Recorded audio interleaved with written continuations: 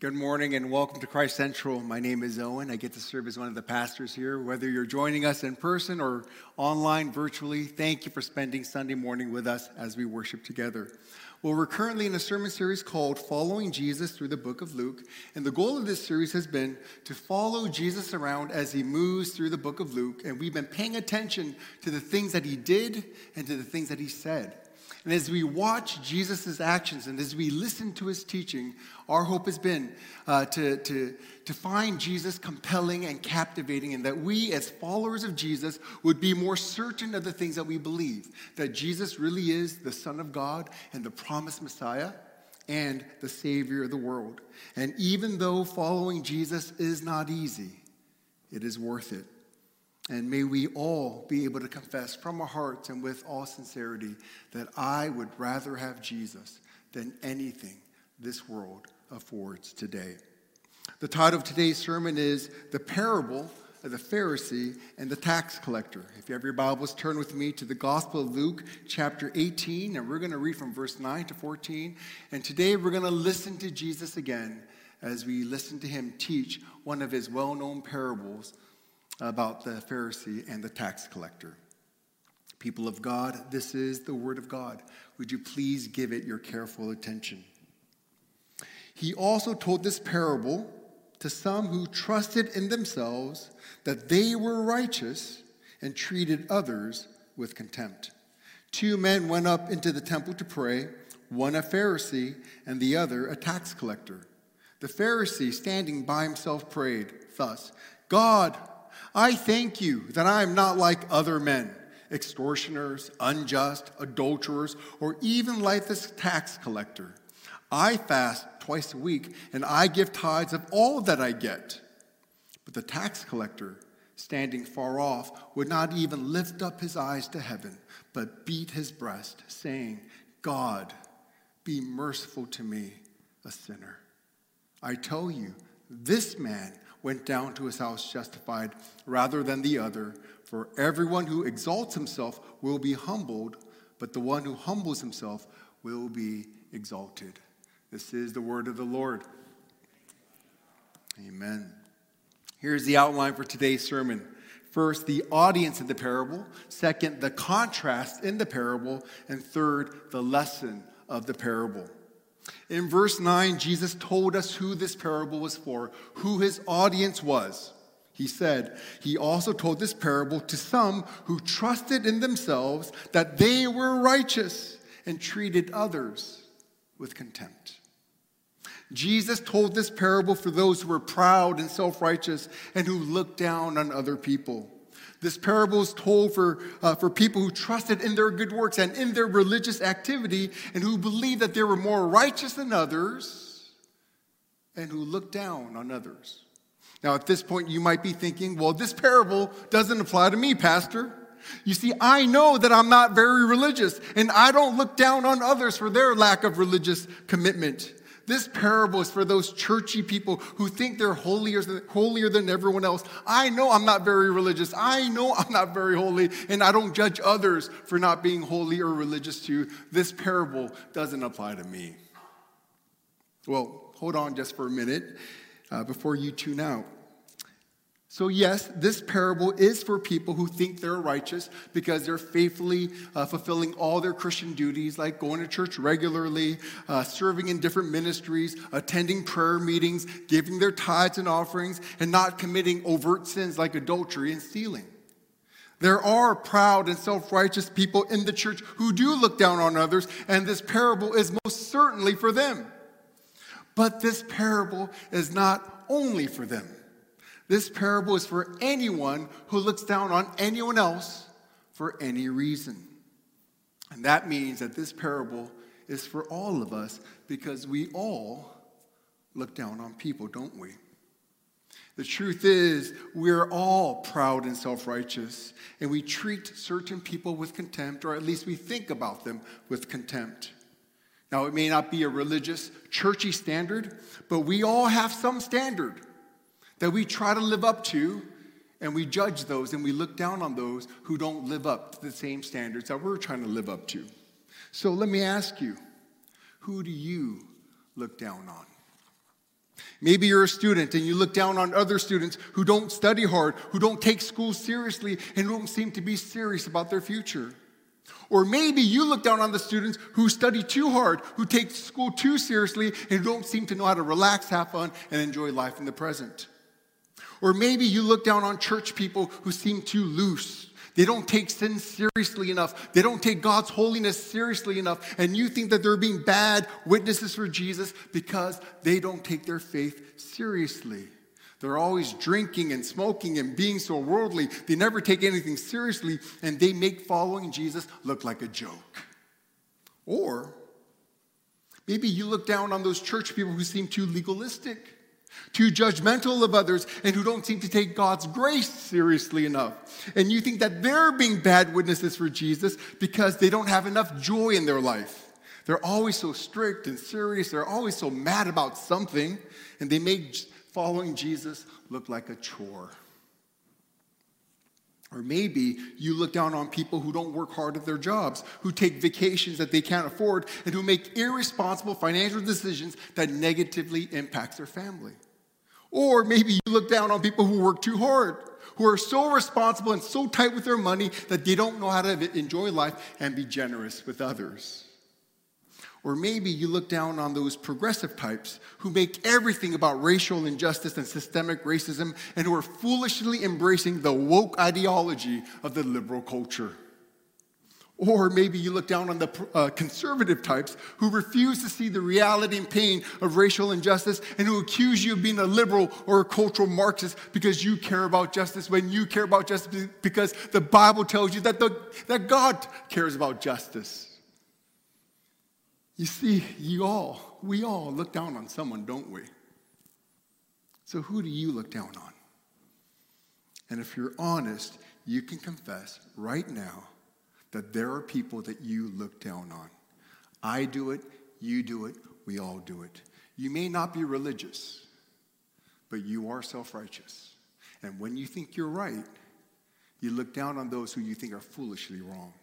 So whether you're religious or just self-righteous, we all look down on people. And that means that this parable is for us, for anyone who looks down on other people. So the audience of this parable is for self-righteous people, people who look down on others. And that means it's for us, it's for you and for me.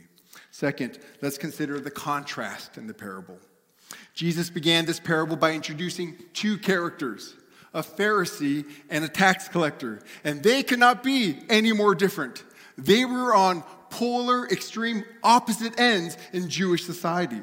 The Pharisee was respected and praised, while the tax collector was despised and denounced. So these two men go up to the temple to pray, but only one prays. You see, one went up to brag about himself, while the other went up to beg God for mercy.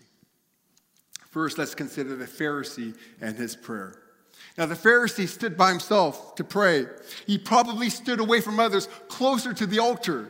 And by separating himself from the other people in the room, he was visually communicating, I'm not like them.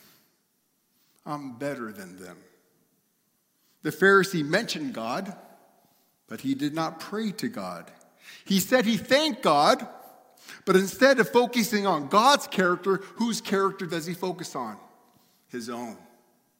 And instead of recounting all the things that God had done for him, what does he recount? He recounts all the things that he does for God. He was completely self-absorbed. As one Bible commentator said, after his initial nod to God, his was essentially a self-congratulatory monologue disguised as prayer. And in his so-called prayer, this Pharisee boasts, doesn't he? And he boasts about two things. First, he boasts about himself. And second, he boasts about what he did for God. First, he boasted about himself by comparing himself to others in a favorable way, to others who he thought were inferior to him, to people who that they were worse than him. He thanked God that he was not like other men, extortioners, unjust, adulterers, or even like the tax collector who was in the temple with him. You see, he looked at others, looked down on them, and then he boasted that he was not like them. He glanced over at the tax collector and said, God, I thank you that I'm not like that guy over there. He's terrible. He oppresses people. He steals from our own people. People hate him. Thank you that I'm not anything like him. Now, the Pharisee may not have been oppressive, unjust, adulterous, or traitorous, but he was proud, wasn't he? Very proud. And pride is as despicable a sin in God's eyes as any other sin. Second, he boasted about what he did for God. He boasted about his religious activities. First, he boasted about how much he fasted. Now, the Old Testament law required that faithful Jews fast just one time a year on the Day of Atonement. But this Jew, this Pharisee, he fasts not one time a year, he fasts twice a week, usually on a Monday or Thursday. You see, his fasting was above and beyond required fasting for God's people, which, of course, in his eyes, made him more mature, more righteous, more spiritual, and more holy. Second, he also boasted about how much he tithed. Old Testament law required tithes only on certain things. For example, like the firstlings of the flock, grain, wine, and oil. But this Pharisee gave a tithe on everything, including his herbs and his vegetables and everything else from which God did not require a tithe. So just like his fasting, his tithing went above and beyond what was required by God, which of course made him more righteous, more spiritual, and more holy than others. You see, this Pharisee believed that he was deserving of God's favor because of his above and beyond religious activity, which made him believe that he was better than others, which gave him permission to look down on others. This Pharisee was boastful. We can see it. But he isn't the only one who boasts. You see, we all boast too. Now, we may not boast out loud with words, but we boast in our minds, don't we? So in what ways do you boast about yourself? Do you boast that you're not like those other Christians who abuse God's grace and who don't take God's holiness seriously? Or do you boast that you're not like those other Christians who are too legalistic and who don't know how to enjoy their Christian liberties? Or do you boast that you're not like those people who are irresponsible with their money and who get into debt? Or do you boast that you're not like those people who are so frugal, who don't know how to have a good time? Or do you boast that you're not like those loose parents who never discipline their kids and who let their kids run wild? Or do you boast that you're not like those strict parents who are always yelling at their kids and who are always trying to control their kids with anger and fear? Or do you boast that you're not like those woke progressives who are trying to ruin America and our religious freedoms with their liberal politics? Or do you boast that you're not like those heartless conservatives who deny racial and systemic racism and they only seem to be concerned about preserving and protecting their own privileges? And in what ways do you boast about what you do? Do you boast about how much you serve at church, how faithful you are with your spiritual disciplines, how much you pray, how much you fast, and how much you study your Bible? Or do you boast about how you're living out your faith in the workplace and you spend more time with non-believers for evangelistic purposes and not like those Christians who are always just with other Christians? Do you boast about how hard you work for your family and how much you sacrifice for your family? Or do you boast that you spend time with your family even if you have to sacrifice your work because your family comes first? Or do you boast that you're being true to God's word and that you'll never cave to the pressures of the liberal culture? Or do you boast that you care about racial injustice and you're going to care about that even if they call you a cultural Marxist? You know, if we pause long enough, if we reflect long enough, then we will realize that this Pharisee is a mirror for us. The truth is that we're all proud, we're all self-righteous in our own way, and we boast in our own ways. We may not boast about the same things, but we all boast, don't we? And we all look down on someone else. This Pharisee is just like us. Or better, we are just like this Pharisee.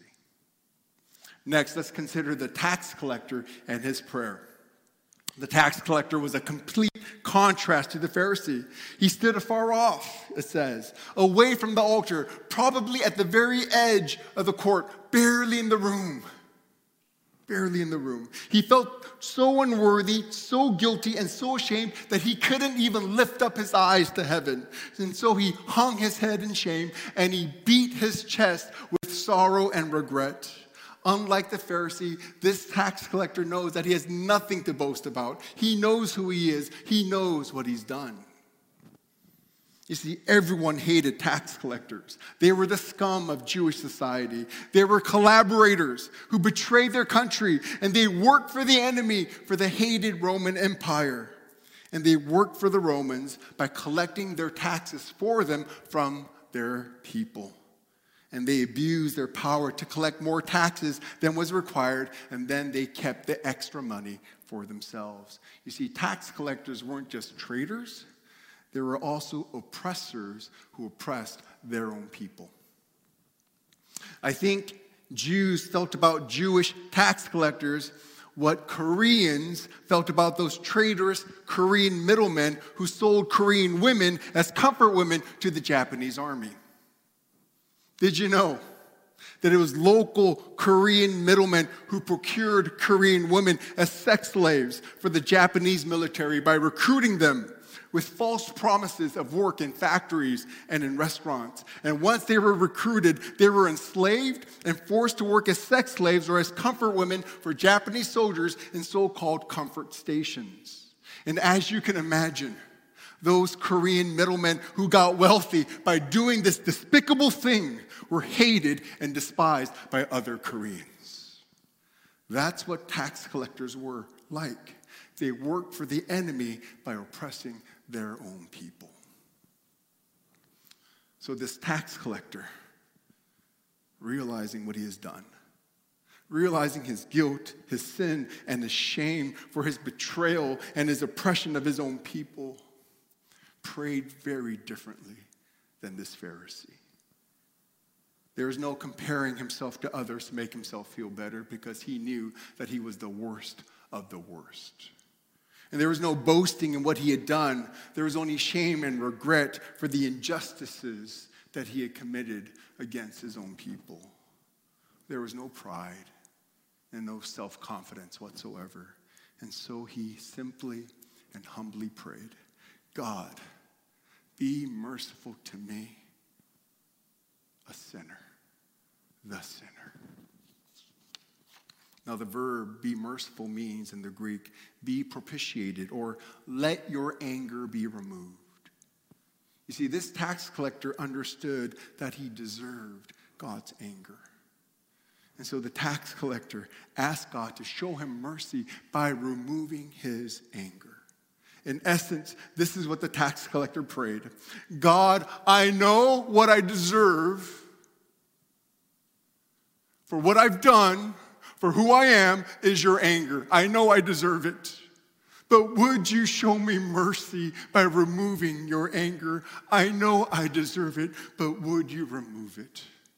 Would you be merciful to me?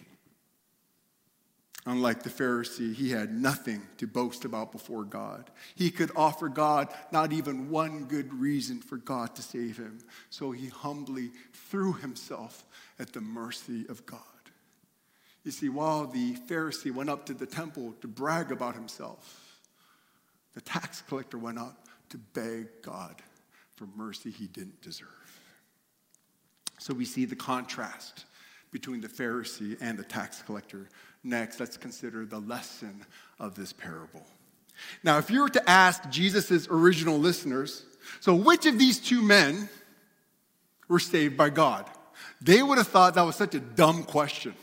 Ridiculous question. Of course, it's the good and faithful Pharisee who was saved, not that unjust, collaborating tax collector who oppresses his own people. And so what Jesus said in verse 14 would have shocked and offended his listeners, because Jesus said, I tell you, this man, the tax collector, he went down to his house justified rather than the Pharisee. For everyone who exalts himself will be humbled, but the one who humbles himself will be exalted. Jesus said that it was the tax collector who went home justified, who went home saved, who went home with his sins forgiven, not the Pharisee. How can God do this? How can God not save a good and faithful Pharisee who's been good his whole life? Even worse, how can God save someone like this tax collector? The traitor, the oppressor. This doesn't make any sense, and it should bother us. Friends, this is the scandal of the gospel. This is the stumbling block of the gospel. You see, the gospel does not say that good people are in and bad people are out, but rather it says the humble are in no matter how bad they are, and the proud are out no matter how good they are. Let me say that again. The gospel says it's the humble who are in no matter how bad they are, and the proud who are out no matter how good they may be. Jesus said that the tax collector, despite all the injustice and oppression he committed against his own people, it was a tax collector who went home justified, who had the anger of God removed from him. Why? Because he humbled himself before God and asked God for mercy. You see, the truth is, both the Pharisee and the tax collector had the anger of God hanging over them, but only one of them realized it. The tax collector knew it, and so he asked God for mercy, and he went home with the anger of God removed. But the Pharisee went home with the anger of God still hanging over him. He didn't even know it because he thought he deserved God's favor, not his anger. The Bible says that the anger of God hangs over all of our heads. The Bible says that all have sinned and fall short of the glory of God, and that includes you. No matter how religious or how respectable or how successful you think you may be, the Bible says that the wages of sin is eternal death, and that we all deserve death and condemnation for our sins. And so here's the lesson of this parable. If we humble ourselves before God, and if we ask God to be merciful to us by removing his anger from us, he will. He will. And the reason why God is willing and able to remove his holy anger from us is because he poured it out on another. He poured it out on his son, Jesus. You see, on the cross, Jesus received the anger of God that we deserve for our sins so that we might have his anger removed from us. Because Jesus received wrath, we can now receive mercy. Because Jesus was forsaken, we can now be forgiven. Because Jesus was condemned, we can be accepted. Friends, this is the gospel. The pure, unadulterated gospel. No matter what you have done, no matter if you are as bad as a tax collector, if you will but humble yourself before God, if you will ask God to be merciful to you by removing his wrath from you for the sake of Jesus who died for you on the cross, then you will be justified. You will be saved. If you will humble yourself before God, God will exalt you with salvation and eternal life. He will forgive you of all of your sins, and he will remove his wrath from you once and for all. And not only will he remove his anger from you, but he will replace it with his steadfast love, so that it is now his love that hangs over you once and for all and forever. And now, because you know that God's anger has been replaced with God's steadfast love through what Jesus has done for you, guess what? You can now lift up your eyes to heaven. And you can stop beating your chest with your fists, but raise open hands to God in worship and joy for the God who has shown you mercy and steadfast love. all because of what Jesus has done for you. Now, you may not have a lot to boast about, but that's okay, because you can boast in this. You can boast that Jesus loves you so much that he willingly suffered for you, he willingly died for you, and he rose again from the dead for you, for your salvation. You can boast that Jesus loves you so much that he gave his life for you. And as the Apostle Paul said, let the one who boasts, boast in the Lord. You can boast in the Lord because you mean that much to the Lord Jesus. So what's the takeaway for today? Let me wrap this up. I want to encourage us as a church family to do two things. First, stop exalting yourself. Stop comparing yourself to other people. Stop thinking that you're better than others. Stop looking down on other people. Now, that does not mean that you have to agree with or like what other people think, say, or do. I'm not saying that. You can still disagree with them, even seek to correct them, but with humility as you speak the truth in love. But as a follower of Jesus Christ, we must stop looking down on others. Why? Because Jesus said that those who exalt themselves will be humbled. And in addition to that, when you look down on people, do you realize you cannot love them? Let me say that again. You cannot love people that you look down on. You can despise them. You can demonize them. You can ignore them and write them off, but you cannot love them. Now, you may disagree with their lifestyle, their choices, their view on racial justice, or even their politics, but they are still your neighbors, and you're called to love all of your neighbors, even the ones that you disagree with. And you cannot love your neighbor when you look down on them. So stop looking down on others. You are no better than others, no matter how much you may disagree with them. Remember, we are all sinners saved by grace. You're a sinner saved by grace.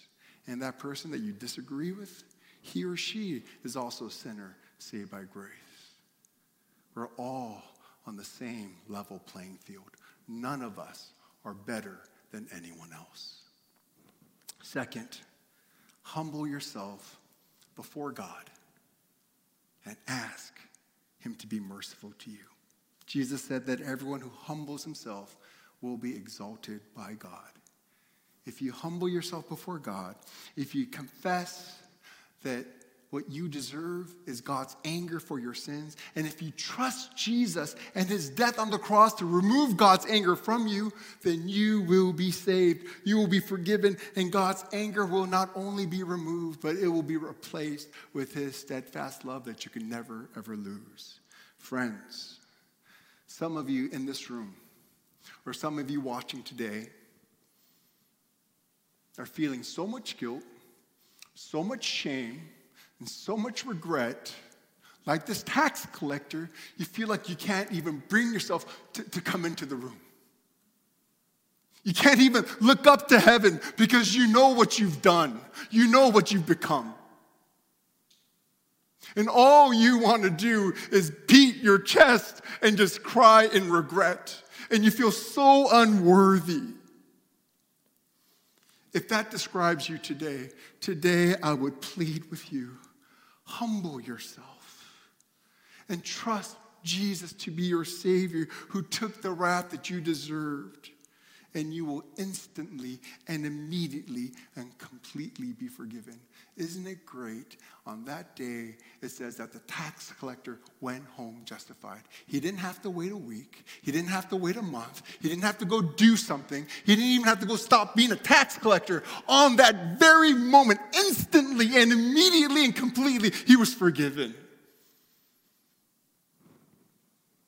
Today, I want every one of you today to go home knowing that you're instantly, immediately, and completely forgiven when you humble yourself before God and you ask for his mercy for Christ's sake. You don't have to wait for it. It's available for you right now, this very second, the moment you humble yourself and you look up and you ask for mercy. Some of you need to hear this today. And I pray that the mercy of God would chase away your guilt, your shame, and your regret. And that you will draw near to God again. And you would dare to raise your hands in worship and prayer to him again. Because God has mercy on the worst of sinners, including you and including me. And as you have seen this mercy and grace of God given to you in Christ, may that motivate you, may that empower you to show mercy and grace to those that you're tempted to look down on. Amen? So that you can love those that you disagree with as someone who has been shaped and transformed by the gospel. Let's pray together. Father in heaven, thank you for this word today that both convicts us of our pride, our sin, and our self-righteousness, and at the very same time gives us such hope that even we and all of our baggage and all of our mess and all of our sin, even we can be forgiven and have your anger removed because Jesus, our Savior, took it from us. And we can now enter into your presence, look up, rejoice, and worship with a clear conscience and hearts full of joy and gratitude. It's in Jesus' name we pray. Amen.